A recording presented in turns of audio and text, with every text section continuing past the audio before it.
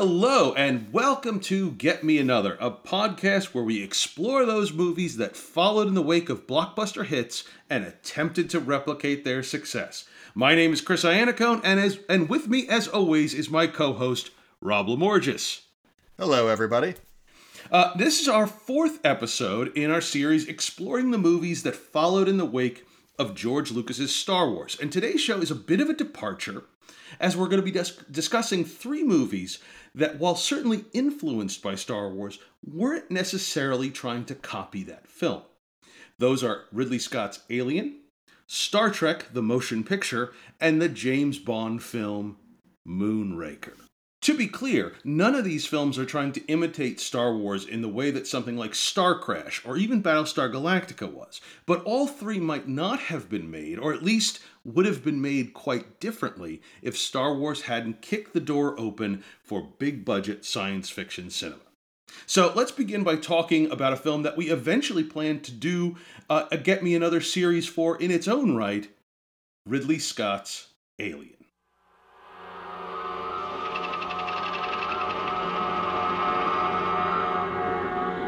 Attention to the crew of the commercial vessel Nostromo. A word of warning.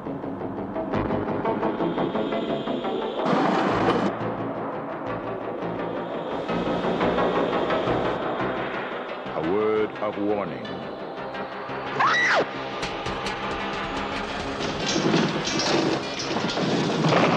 A word of warning. Alien. Coming this summer to a theater near you. In the early 1970s, while students at USC Film School, writer Dan O'Bannon and director John Carpenter made a low-budget sci-fi comedy called Dark Star, about a starship sent out to destroy unstable planets to further human colonization of the galaxy. Following this, O'Bannon conceived of the idea of doing Dark Star as a horror movie, with the basic concept being about an alien stalking a group of astronauts on a spaceship.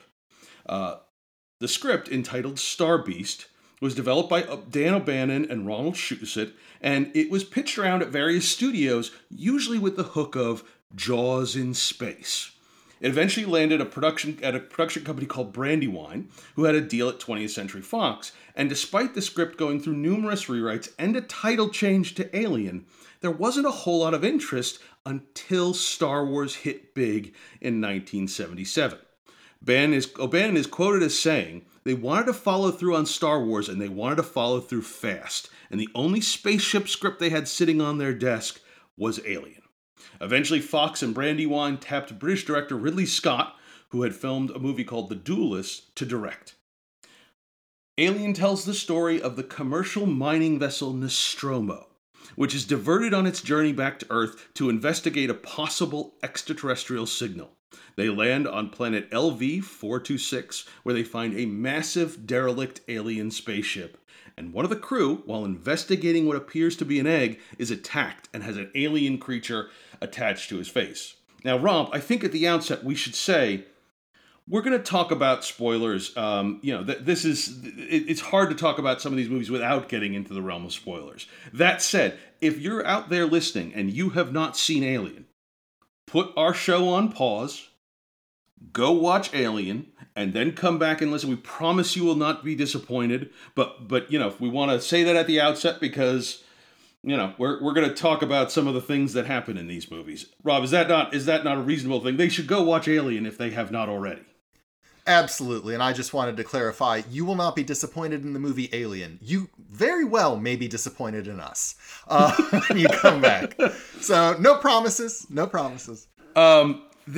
happens? Well, now we'll get into the realm of spoilers. One of the crew members who's attacked by this creature, Kane, is brought back aboard the ship, and eventually the creature detaches from his face, and everything seems fine as they're about to resume their journey home. And in one of the most famous scenes in film history, an alien which has been implanted in the crew member's chest bursts forth and escapes. And from that point, the alien grows in size and begins to hunt down the crew members.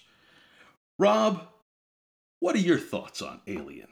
I love Alien. It's a masterpiece. This movie, It had been a while since I've watched it, and it's one of those movies that even when you've seen it, and then it has such a weight in film history for at least the U.S. side of things, and so you go, yeah, Alien's great, is kind of what my thought was. Yeah, of course, classic. Yeah, yeah.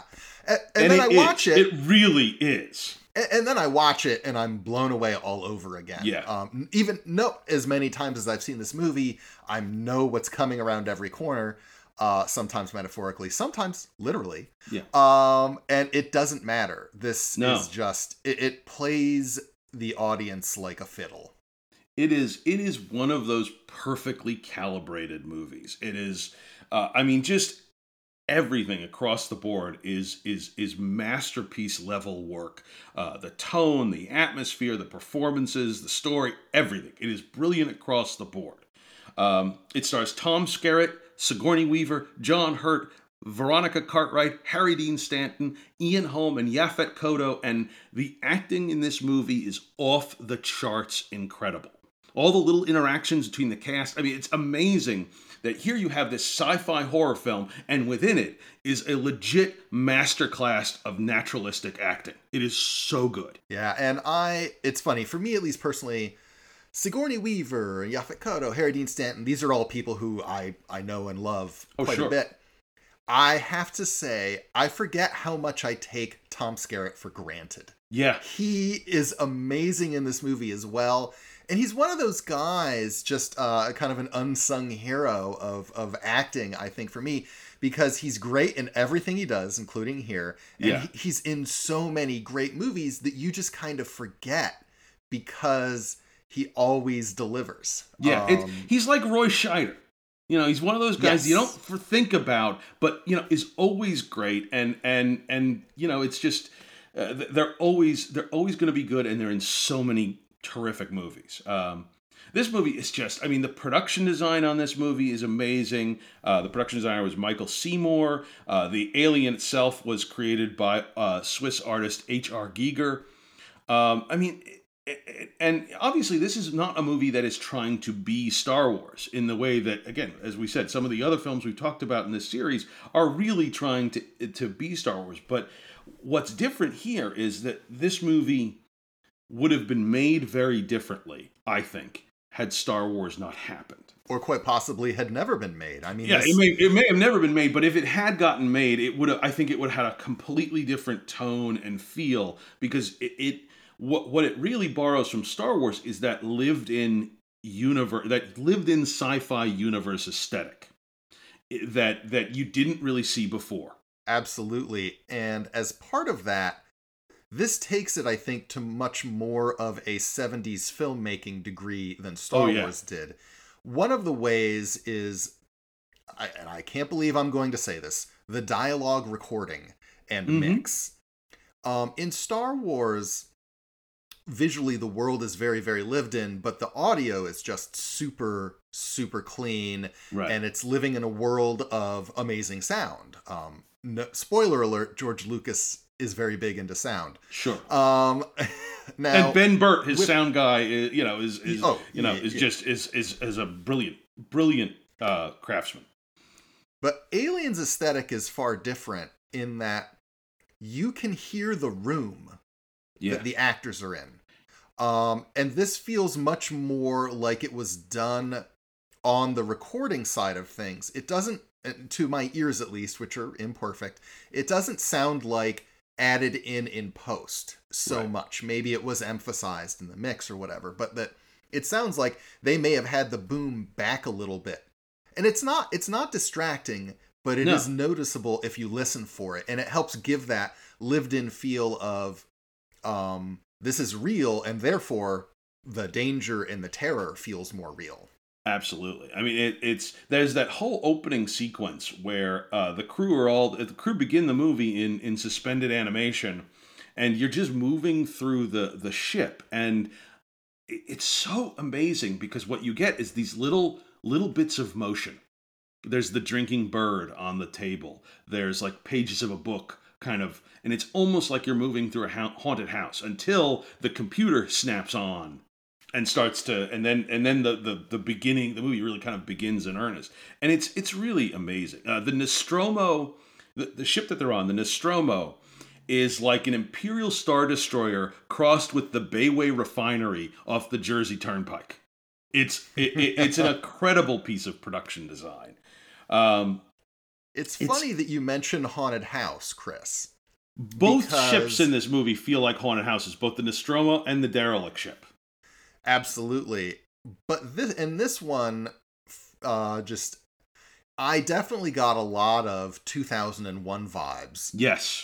Especially in some of those shots that you're talking about. There's a little bit of Close Encounters feel sometimes as well, with kind of the wonder and awe of it all, that feels a little more heartfelt in that way, and less cold than Kubrick's 2001. Yes. But it's funny in that I think, and look, Alien, it's its own thing. It's one of those things where you can see the influences. It's not copying 2001, but you can kind of feel the weight of that movie. But and again, I have no idea of what happened. I think you can feel the weight of what Alien did with that 2001 aesthetic. And as you were saying, applying it to the ship as a haunted house. I think you can feel a little bit of that in The Shining. Oh, sure. Not, granted, I think that might have been shooting. Yeah. But it's just funny to see that kind of aesthetic applied to horror, first, actually, by Ridley Scott in the, showing some influences and taking it in a different direction. But then getting to see what Kubrick did, taking his own style into the horror realm. A more earthbound horror setting. Yeah, absolutely. It's interesting to me that the first two films we're going to talk about today are very heavily influenced by 2001, perhaps more than Star Wars aesthetically. They really draw from that 2001 thing in terms of tone and style. Both this film and Star Trek the Motion Picture are clearly operating downstream of 2001. And as you say, it feels like a horror version of that. And there's certain thematic things in common too. I mean, first of all, the emphasis on the slowness and loneliness of space and space travel is very much apparent here. And again, to get where we said this is going to be a spoiler thing, the character of Ash, who is revealed late in the film to be an android, feels like a variation on Hal, from 2001, a machine that turns murderous in order to carry out its programming. It's like if you put Hal into a humanoid body, you would come up with Ash or something like him. Yes, and even Goldsmith's score for Alien, it doesn't sound, again, it's not taking licks from the 2001 score, but the way he uses those kind of tense strings where you're having this tension that's just unresolved and it will keep going, which is kind of keeping your emotions up high and never releasing them, is at least reminiscent of a technique in 2001. Although I would also say there's a little bit of Bernard Herrmann's Vertigo in the score as well. Absolutely. But also, I love that score and I hear it everywhere, so it might be a case of me just seeing human faces in light sockets. I'm not sure. It's amazing that Jerry Goldsmith did both Alien and Star Trek the Motion Picture in the same year, and they're very different scores, and they're both amazing. Yeah. I mean, is that the composer equivalent of James Cameron writing, what was it, like Rambo? Rambo First Blood Part 2, Aliens, and what was it's an incredible, Jerry Goldsmith is incredible. I mean, obviously John Williams is incredible, but I think Jerry Goldsmith doesn't get quite as much attention as he's due for some of the amazing scores that he produced over the course of his career. Going back to that incredible sort of discordant Planet of the Apes score that he did. I rewatched this for the podcast late at night with the lights out, and I actually had my headphones on.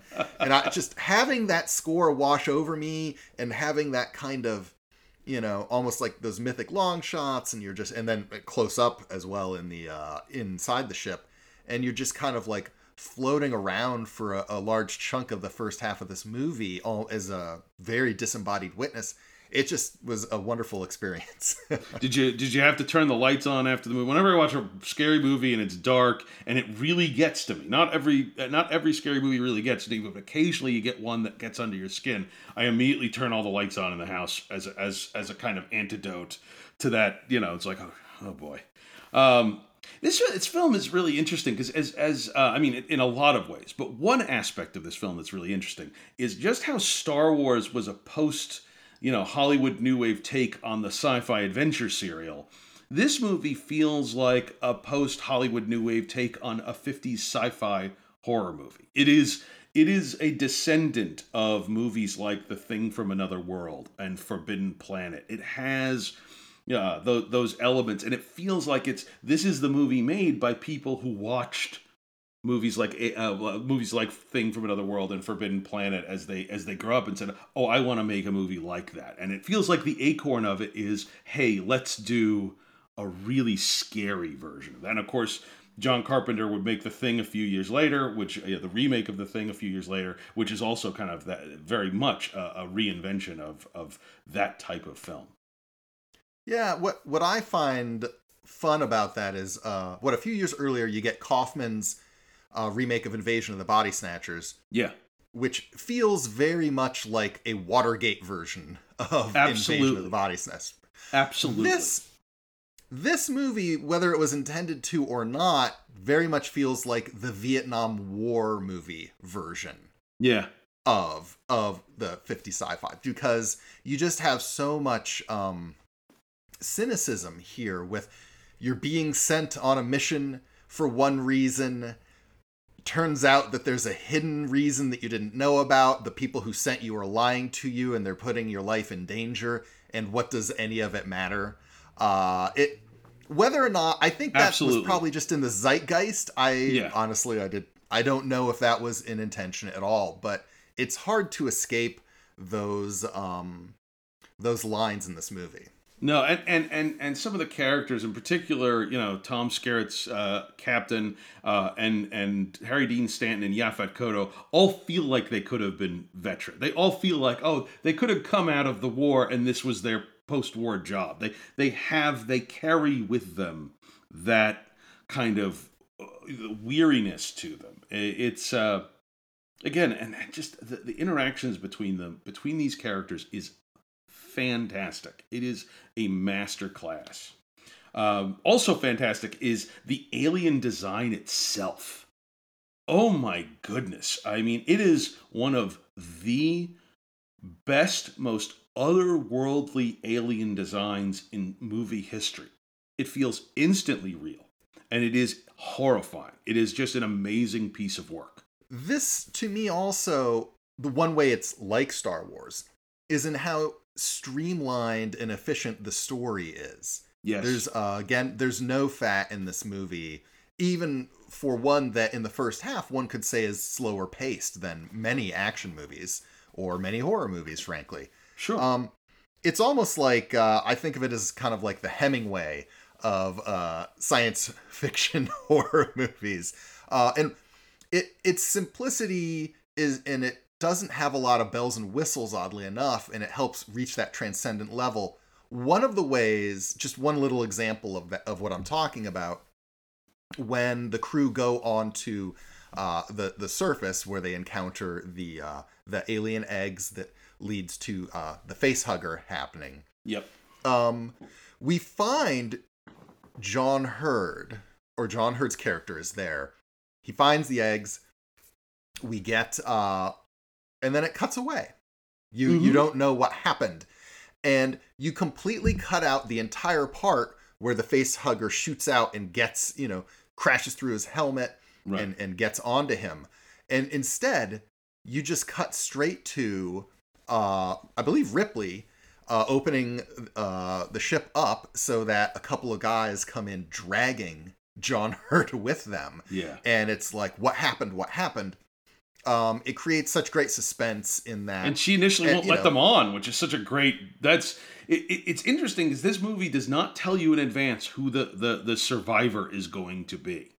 The only thing that, I mean, obviously we all know, because Sigourney Weaver starred in 4 Alien movies in total, we all know the character of Ripley, but if you were watching this in 1979, you would go into this movie having no idea who is the one coming out of this alive. And it's only, I think, that bit with her at the beginning where she stands up to her captain and says, no, we can't let this thing on. We don't know what it is. There's quarantine protocol. It kind of, I think, maybe starts to, this is the person we're going to follow. What's interesting is they give, at the moment, we don't know Ash's true identity.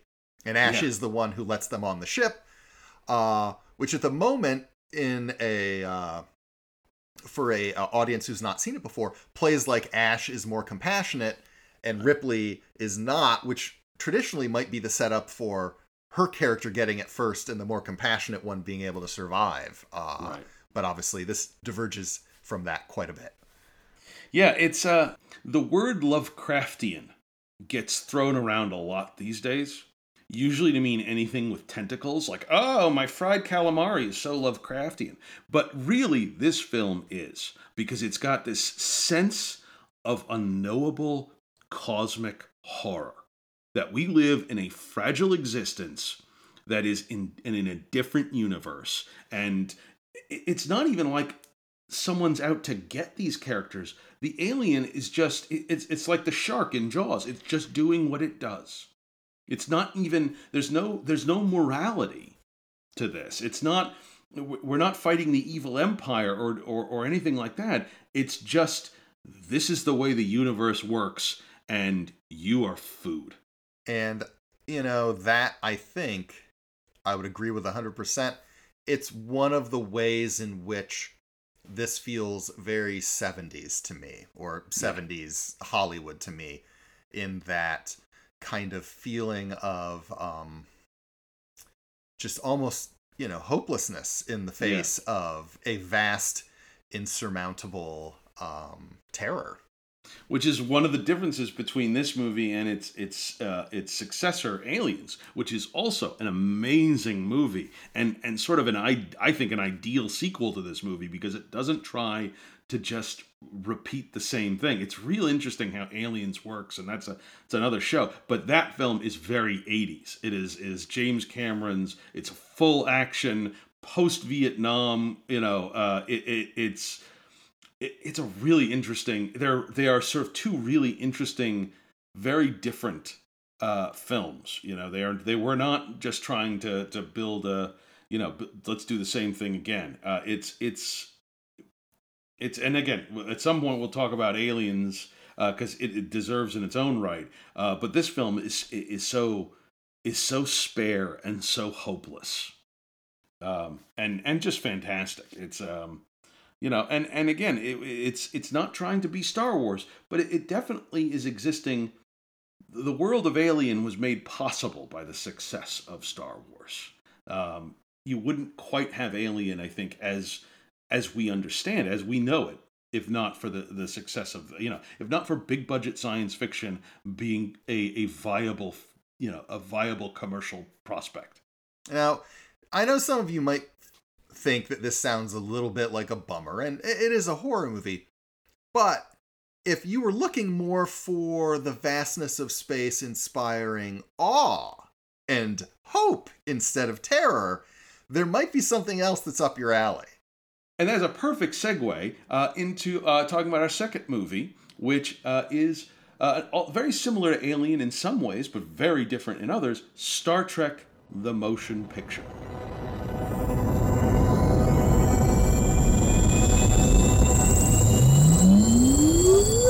The human adventure is just beginning.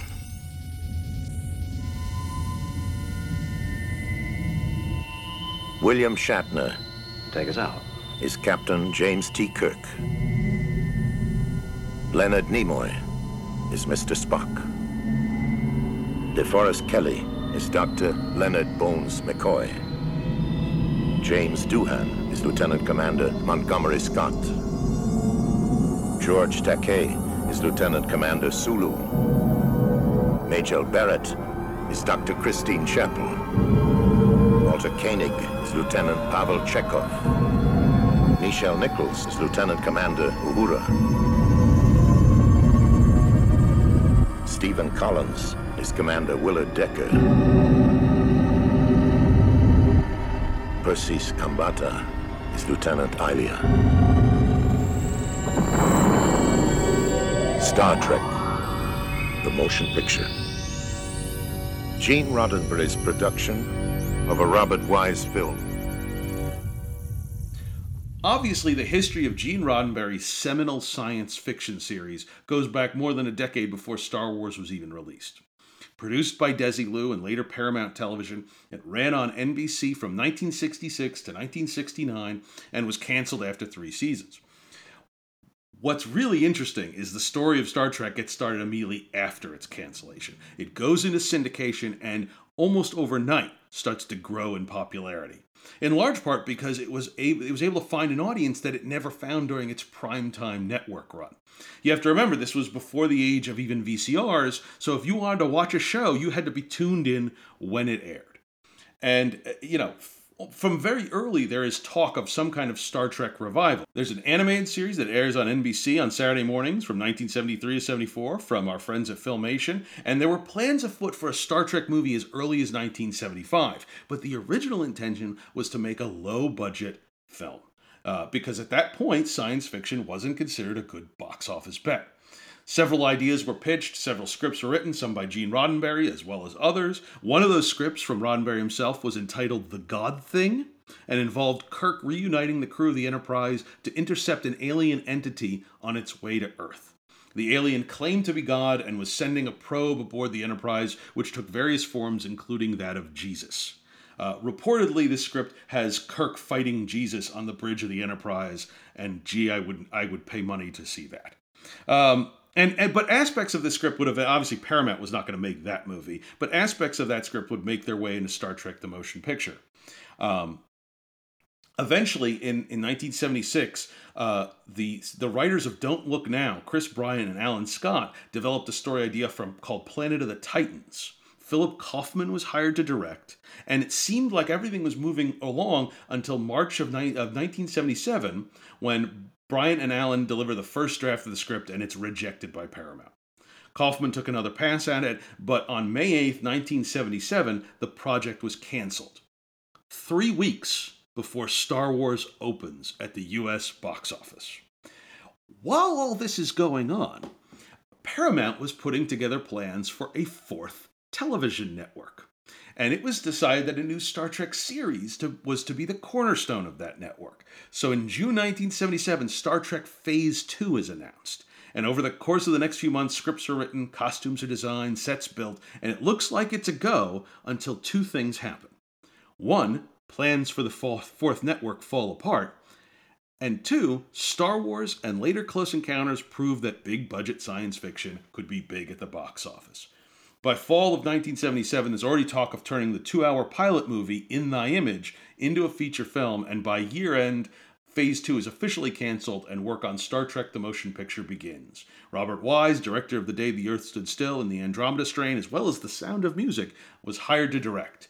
And all of the sets and costumes that had been made for Phase 1 were all scrapped in favor of a complete redesign that would benefit from a big screen budget. For years, Star Trek the Motion Picture was considered sort of a lesser entry in the Star Trek canon because it's a little slower. I don't think that at all. I think this is a terrific movie. It's a movie I've grown to love over time. It's not like Wrath of Khan, which is sort of you instantly fall in love with, but it's really got something. Yeah, I'd agree. When I was younger, spoiler alert, it was one of my lesser Star Trek movies, personally. Not that I didn't watch it. But sure. I think some of that has to do, oftentimes I think this is described as a feature-length version of a Star Trek episode. And I think oftentimes people say that to mean it in a negative way. I think that's a positive. Yeah, I do too. It's because it's such a trippy episode, and it gets at the heart of what I love Star Trek to explore. Yeah. Just kind of about these the mysteries of life and these big, deep human emotions. Yes. And look, when it goes more full kind of action movie with Wrath of Khan, I love that too. I think those are two modes of Star Trek, though, that are often at odds in individual Star Trek movies. Here, at least they've picked the path, and I think they go down it in a way that I just really love. And this movie and Star Trek II: The Wrath of Khan, to me, are a lot like the two original Star Trek pilots, The Cage and Where No Man Has Gone Before. One is a more intellectual endeavor, but also of deep feeling, and the other is a meditation on friendship and with a little bit of action thrown in. Star Trek: The Motion Picture tells the story of Captain Kirk and the crew of the Starship Enterprise reuniting to confront the threat posed by an enormous space vessel, V'ger, which wields incredible destructive power and is headed directly for Earth. Over the course of the film, we learn that V'ger is actually a lost NASA probe, Voyager 6, which, after disappearing into a black hole, is found by a planet inhabited by living machines. Recognizing their own kind, they build the V'ger vessel in order for Voyager 6 to complete its programming of collect all data possible and return that information to its creator. And it's interesting, the story for Star Trek: The Motion Picture was one that Gene Roddenberry was kind of in the process of telling through the 70s, because the original, there was an episode of the original series called The Changeling, written by John Meredith Lucas, which told the story of an Earth probe called Nomad, which had been damaged in deep space and found its way to the Enterprise and mistakenly believed that Captain Kirk was its creator. And that, I feel like, is the acorn for this story. It was further expanded upon in a story called Robots Return, which was a proposed episode for Gene Roddenberry's Genesis 2 series, which never got past the pilot stage, and involved a NASA probe which had merged with an alien technology and now had returned to Earth looking for its creator. So it's very much, from there you go to In Thy Image, which was the pilot for Phase 2, which then became Star Trek: The Motion Picture. So this was a concept that Gene Roddenberry was developing over the course, from the late 60s. And this movie is, I think, the most pure Gene Roddenberry Star Trek that you'll find. I think it is the moment where Gene Roddenberry had the most control and the most resources, and he would never quite have that same level of control again. I think it's fascinating and it's epic, and it deals with sort of the core questions of who we are and where are we going. It's a movie of big ideas.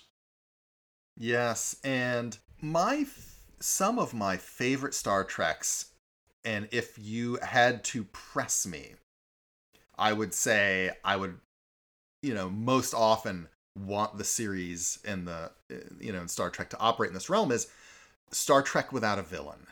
Yeah. Is usually my favorite because that's when it can get at a lot of the core stuff that I love about it. Again, I love Khan. We all love Khan. Borg. Yeah. There's absolutely. There's some great Klingon stuff, obviously, but I really, really love Trek when there's no villain, and that is this movie. Yeah. I also, when you're flip-flopping between the idea of, is it going to be calling itself God, or is it going to be looking for God? Right. I do think that the looking for God is just a little bit more interesting because of the position it puts our characters in, where, and again, spoiler alert, we're just going all out. This is in some ways also a little bit of a Frankenstein story because, Yeah. I never thought of it that way, but it is. Yeah. V'ger is looking for God, and we are God, and we don't have the answers, and really are just not going to meet those expectations. Yeah. And that to me is just so fascinating because it speaks to the issues of, why is there a universe? Yeah. How did it happen? It is whatever is responsible for the universe happening. Even if we could find that entity, would it even know that it created us? Would it even know? I mean, and would it have any more answers than we do? It's wow. I mean, Like I said, a movie of big ideas, and I hadn't thought of it quite in that context, but I think I will now. It's great. This movie is another like Alien. This movie draws a lot from 2001: A Space Odyssey. It is the special effects were done by Douglas Trumbull, which I feel like are in a lot of ways an expansion and extension of what he did with 2001. It doesn't follow the Star Wars aesthetic in terms of the speed of things. It's definitely more in the 2001 vein. Where Star Wars, I think, made its mark is in terms of the level of production. You wouldn't have had a Star Trek movie at this level. And Star Trek: The Motion Picture, it really is, beyond kicking off a very successful Star Trek movie series, this film also contains the DNA of Star Trek: The Next Generation, which opened the door for subsequent series. Like, for example, Decker and Ilia are clearly sort of prototypes for Riker and Troy on Next Generation. This movie, Star Trek: The Motion Picture, is the Rosetta Stone of Star Trek. Like, if you really want to understand where Star Trek was going to go in the decade since, I think Star Trek: The Motion Picture is the place to start. Yeah, and those 2001 similarities. This movie opens with black screen and orchestral overture. Yes. Which I think is actually smart on their part, because it is signaling to the audience that this is not going to be a, whiz bang, right. Lasers shooting everywhere adventure. We'll have that later. Yes. There's so many great little Star Trek things in this movie that are new for the first time. I mean, it's like this is where the upgraded Klingons began, and we get Spock with long hair and McCoy with a disco beard. It's fantastic. Obviously all of the classic Star Trek characters. You have William Shatner, Leonard Nimoy, DeForest Kelley, James Doohan, Nichelle Nichols, George Takei, Walter Koenig. They are joined by Stephen Collins as Decker and the late Persis Khambatta as Ilia, who's amazing in this movie. She is terrific, basically playing two characters, and she's great in both. There is some pacing issues to this movie. It's not razor sharp in its pacing. I found it weird that you don't hear the word V'ger until about an hour and 20 minutes into this movie. And it's not that until that point that you learn that V'ger is going to Earth looking for its creator. I'm like, ooh, that feels like the midpoint revelation. It feels like it should be a little earlier. Yeah, and I think that because this there's the double-edged sword of it feeling like a 70s film in that way, where you do kind of get that, maybe it's stretched a little too far, where you get those little moments. Yet at the same time, those little moments are also some of my favorite parts of the movie. Yeah, that's true. Like when Kirk first steps on the bridge of the newly redone Enterprise. And right. It's just a cacophony of like everyone's working in the background. It's just super noisy. People don't even really pay attention to him that much when he comes in, considering that it's Admiral Kirk. Right. Now, granted, I don't think that they know that he was supposed to be boarding and that he is about to take over the ship. So it plays in the world, but it is so wicked 70s to just have that, and it's very, very unlike any direction that would happen on the television series, the old one at least, or the original series. Or the later movies, because think of Kirk's introduction in Star Trek II. It's smoke, okay, and the doors open, and there's a light behind him, and it's like it's a superhero moment in that. Kirk's entry in Star Trek II is just, it's as 70s as this is. It's very 80s, and a little different. What the sound in this is? It's funny. It kind of ties to Alien slightly, but it's done in a different way, where they are adding in post-audio effects to kind of give the illusion of being in the room. Now, this is often a room that doesn't exist, so there's kind of like false echo when they're in the warp tubes and things of that nature, where they are trying to impart that kind of lived-in feel a little bit more as well. which really goes with, the directing style very well. Rob, there was something else in this movie that I thought of you instantly. This movie is replete with split diopter shots. Wow. I am going to just declare Star Trek the Motion Picture and my king, Robert Wise, Yes! as emperor of the split diopter shot. Yes! This movie, it has not... I stopped counting. It's definitely well into the double digits. Additionally, this is the only time that I've seen split diopter coverage between three characters talking. Split diopter coverage, Chris, I was in hog heaven. Oh, it is fantastic. No, anybody who says that Star Trek the Motion Picture is one of the lesser Star Trek films I think that that's fundamentally wrong. It is very different than some of the movies that would follow, but it is, I think, unique and beautiful. And there's a new 4K version of Robert Wise's director's edition, which I have not watched yet. For this, I wanted to revisit it in its original theatrical cut, but I'm going to watch on soon, because apparently everything I hear about it is dynamite, and that it does improve some of the pacing. And just some of the visual effects that they've redone in 4K apparently look tremendous. So it's something to look forward to. This movie ends with words that I truly believe, and that is, the human adventure is just beginning. And it's so amazing to me that in 1979 there were two films, this and Alien, that were both made possible by the success of Star Wars, but were so heavily influenced by 2001: A Space Odyssey, and yet took such fundamentally different views of the human condition. It is fascinating, and it is a rich cinematic legacy that both of these films live in. Speaking of rich cinematic legacies, that is a perfect segue into our third and final movie today, the 11th James Bond film, Moonraker. From Earth to the most spectacular adventure in space, Moonraker. It's out of this world. What exactly are you up to here, Drax? Moonraker 1, liftoff. Moonraker 2, liftoff. Moonraker 3, liftoff. Moonraker 4, liftoff. We have liftoff.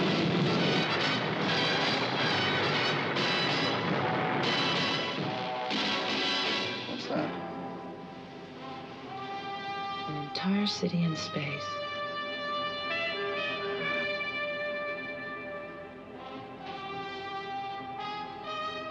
James Bond and the treacherous Dr. Goodhead. Despite your efforts, my finely wrought dream approaches its fulfillment.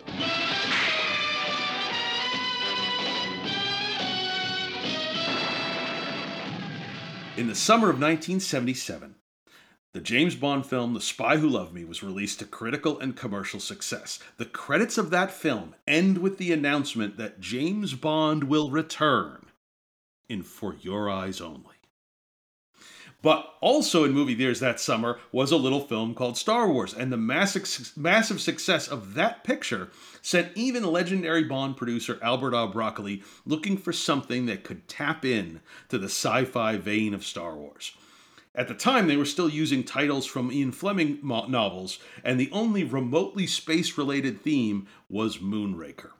The novel Moonraker, published in 1955, revolves around Bond uncovering a plot by British industrialist Hugo Drax, who is intent on building the UK's first ballistic missile system, and actually intends to use that rocket, codenamed Moonraker, to destroy London with a nuclear warhead. Bond discovers over the course of the story that Drax is not British, but in fact a former Nazi officer who was able to assume a new identity following the war, and now intends to exact revenge against the British for the defeat of the Nazi regime. It is one of Ian Fleming's best Bond books. And now that Casino Royale has been done justice in the Daniel Craig era, it's probably the greatest Bond book that hasn't been properly adapted into a feature film. Both Moonraker throws out that story entirely. The movie Moonraker throws out that story entirely. And they even made a second attempt with Die Another Day. The Pierce Brosnan film borrows a lot of the plot elements of, very much altered, but ultimately to even less successful effect. Almost no plot elements are carried over to the movie, and the Moonraker missile becomes the Moonraker space shuttle. And rather than destroying London, Hugo Drax intends to kill off all human life on Earth while breeding his own super race on an orbiting space station. Effectively, it's almost a beat-for-beat copy of The Spy Who Loved Me in space rather than underwater. I have the central question to ask when one watches Moonraker, and I need an answer, Chris. Yes. Does Moonraker make James Bond the first franchise to jump the shark by doing franchise in space? Oh my God. Well, before Leprechaun, before Friday the 13th, I mean, you know that Fast and the Furious is going to space before that's over. It's They did, Chris. They did. What? I missed that. Was that the last one? I missed it. F9, they rocket a Fiero into space. So it's chef's kiss. Anyway, I just, I'm a big fan of that Moonraker franchise. beat them all. Yes. It's funny because with Bond, like, space has always been an element. The plot of Dr. No involves the toppling of U.S. rockets. Bond very nearly gets into a space capsule in You Only Live Twice, but is stopped at the last moment. So it's like it was kind of heading towards that. It's the movie stars Roger Moore as James Bond, Lois Chiles as Holly Goodhead. Boy.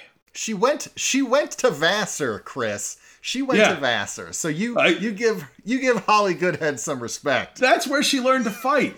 Yes. I have friends who went to Vassar, and they could probably fight as well as anybody. Wait a minute, your wife went to Vassar too. Exactly. So that's how that explains everything. Holly Goodhead, a very empowering feminist character, Chris. Oh my God. It also has Michael Lonsdale as Drax, and as well as Richard Kiel as Jaws and Corinne Cleary, both of whom appeared in The Humanoid. We have a kind of humanoid reunion here. This movie it's out there, but it's entertaining. I'll say that. I think the opening sequence where Bond jumps out of the plane, I think is an all-timer. I think it is terrific. I think the movie has some weird pacing, and I think the movie has a plot that unfolds in a kind of odd way, but it's still entertaining. It's just weird. Yeah, there are some things in this movie, oddly enough, where they clearly are actually ripping things from Star Wars, like directly.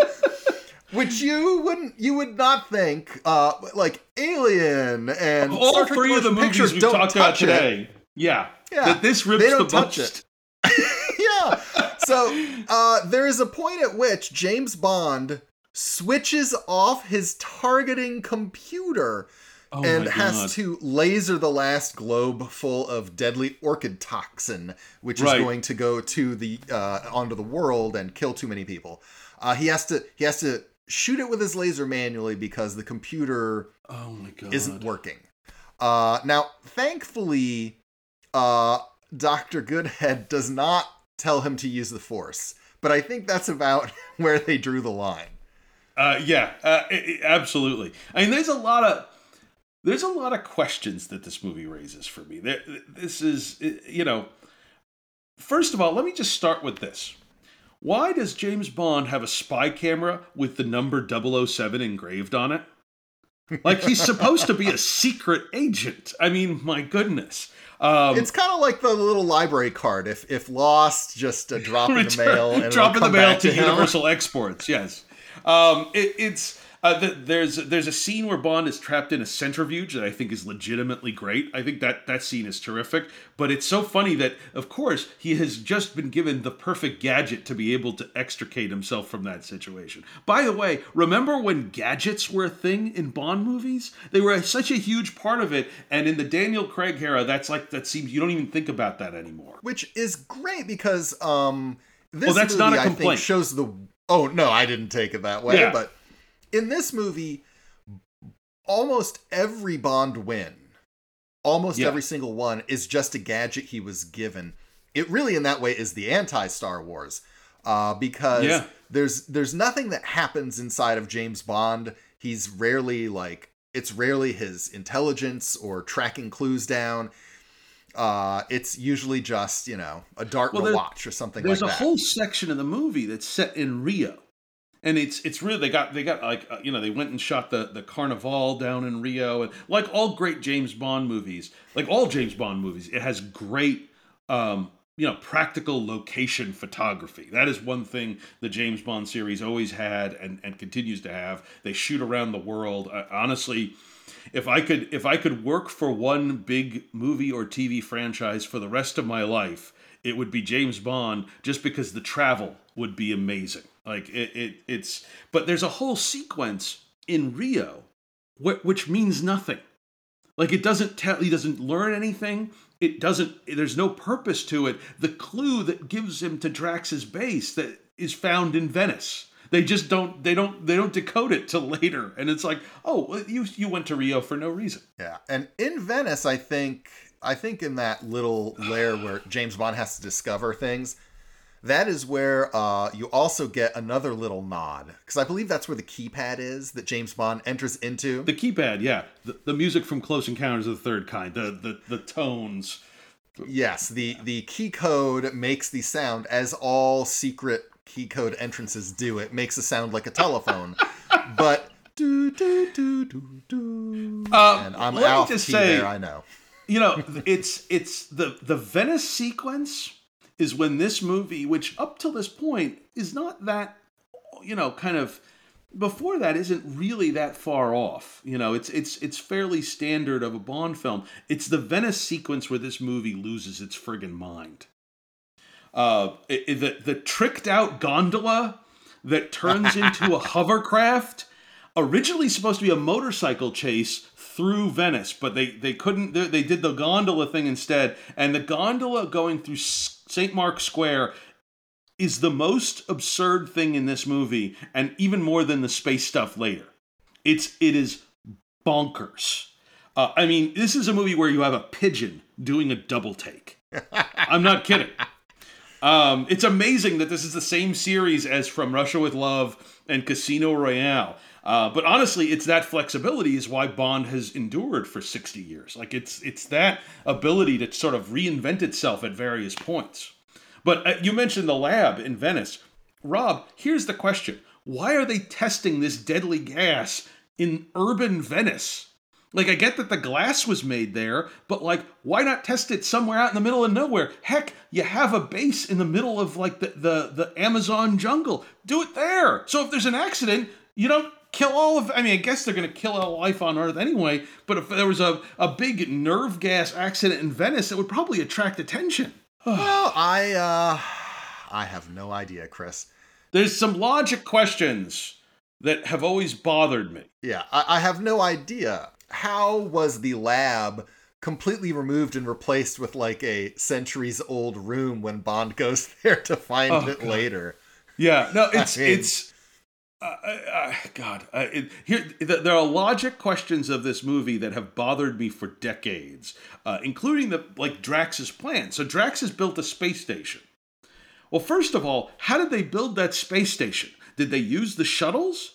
If they're reusable, why did they need to steal one back from the British to replace the faulty one? If they hadn't done that, nobody would have started investigating, and the plan would have worked.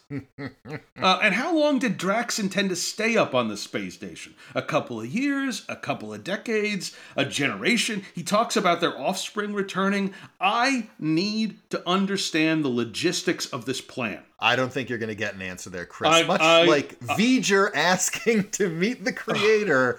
you are going to be disappointed, my friend. And there's no merging with the screenwriter, so it's just tough luck, man. It's I mean, this movie is the return of Jaws from the previous film, Spy Who Loved Me, Richard Kiel, who was incredible in The Spy Who Loved Me. And I'll just say it, Jaws is a buffoon in this movie. He is, although interestingly enough, now, one could look at On Her Majesty's Secret Service and say that there's a bit of a character arc for Bond there. Yes. Outside of that film, one could say that Bond is very episodic in that he starts and ends the movie mostly the same way until later on. Until you get to the Daniel Craig era, sure. Yeah. So I will say that at least until the Daniel Craig era, that Jaws' character arc in this movie is the biggest, most sweeping character arc in any Bond film until our era. Because Jaws starts out as a villain, a henchman for Drax, who obviously hates Bond and wants to kill him at all times. Sure, he's, got the better of him in The Spy Who Loved Me. But by the end of this film, he has been transformed by love. He has fallen in love, and he saves not only James Bond, but the entire world. That's would have true. gone, the entire world would have been wiped out if Jaws had not helped free James Bond's, Moonraker or shuttle, so that he could then shoot down the globes of deadly orchid toxin. Apparently, the Jaws turned good because kids in the 70s wrote letters to the producers asking for him to turn good. That was, so this is a case of, fan reaction prompting a change well before the internet era. This certainly predates the kerfuffle with The Last Jedi and the subsequent rise of Skywalker. Movie. This is a precursor to that. Jaws had to be a good guy because the kids wanted it. And really, you can't. This is so illustrative of how this is almost the anti-Star Wars hero's journey because your hero does not change one whit, but one of the villains actually does. This is very unlike the original Star Wars film. But this is a movie that ends with a laser space battle, in some ways is the most Star Wars thing that we're gonna see out of the three movies today. That again, all of them, it's a wonder, would they have just made For Your Eyes Only next, and how would that have gone? How would that have been different? This is the Star Wars influence is very heavy here. Right to laser battles in space. It's true, although that laser battle in space is mostly in long shot form, where you just see men kind of floating very, very slowly and lasers shooting out of their laser rifles, but there's no editing or cutting. There's nothing like the dogfight. Well, it's interesting because the way they did the special effects for this movie, they didn't have the computer-controlled systems that basically had been invented for Star Wars. So all the special effects were done in camera. So they'd shoot one element, they'd wind back the film, and then shoot the next. So no element could cross one another, or else it would give the game away. So when the Moonraker shuttle is flying in space, the stars fade out just before the shuttle passes in front and then fade back in. So the most complex shot is that long shot of the laser battle. It involved 48 passes of the film, which meant the film had to run through the camera 96 times. And in and of itself, that is an incredible accomplishment, because if anything had gone, my God, if there was a scratch on the film, on the 47th pass, all of that work would have been for nothing. Little known fact, in between each pass of that film, they did a line of coke. And I am just, I'm surprised they lived, Chris. It is, it was the 70s, so, it's, Moonraker cost more than the first 6 James Bond movies combined. And it was a huge hit. That's the thing. Moonraker, for a long time, was the highest-grossing Bond film to date, and it was sort of the 1-2 punch of Spy Who Loved Me and Moonraker that really solidified Roger Moore as James Bond. Before that, he had done, Live and Let Die did pretty well. The Man with the Golden Gun less so, but there was a very tenuous period. It was these two movies that really, kind of solidified Roger Moore is James Bond, as opposed to Roger Moore is a guy who replaced Sean Connery. That took a couple movies to happen. Now we don't think about it because we just, Roger Moore. I mean, it's Moonraker. I could put on any James Bond movie and I'm okay. If there's a James Bond movie available on streaming, I'm good. And Moonraker is one of those, even though it is a lesser entry in the Bond canon. But it's interesting because so many of the 70s Bond movies drew from cinematic trends of the moment. Live and Let Die is the blaxploitation Bond. The Man with the Golden Gun is the Kung Fu Bond, and this is the Star Wars Bond. Which I think brings us to the end of today's episode. I hope as always, we hope you enjoyed listening and that you'll come back next week when we discuss 2 early attempts by the eventual owner of the Star Wars franchise, the Walt Disney Company, to enter the realm of science fiction films. That's right, we're going to be talking about The Black Hole and Tron. So thank you for listening. Oh, I'm excited for that. We might watch. My wife and I might watch The Black Hole tonight because she has wanted to watch that movie for a while, and we've been holding off, and now is the time. So thank you so much for listening. We are your hosts, Chris Iannacone and Rob Lamorges, and if you've enjoyed our show, please consider subscribing and following us on Twitter and Instagram at GetMeAnotherPod, and we hope to see you next week as we continue to explore what happens when Hollywood says, "Get me another."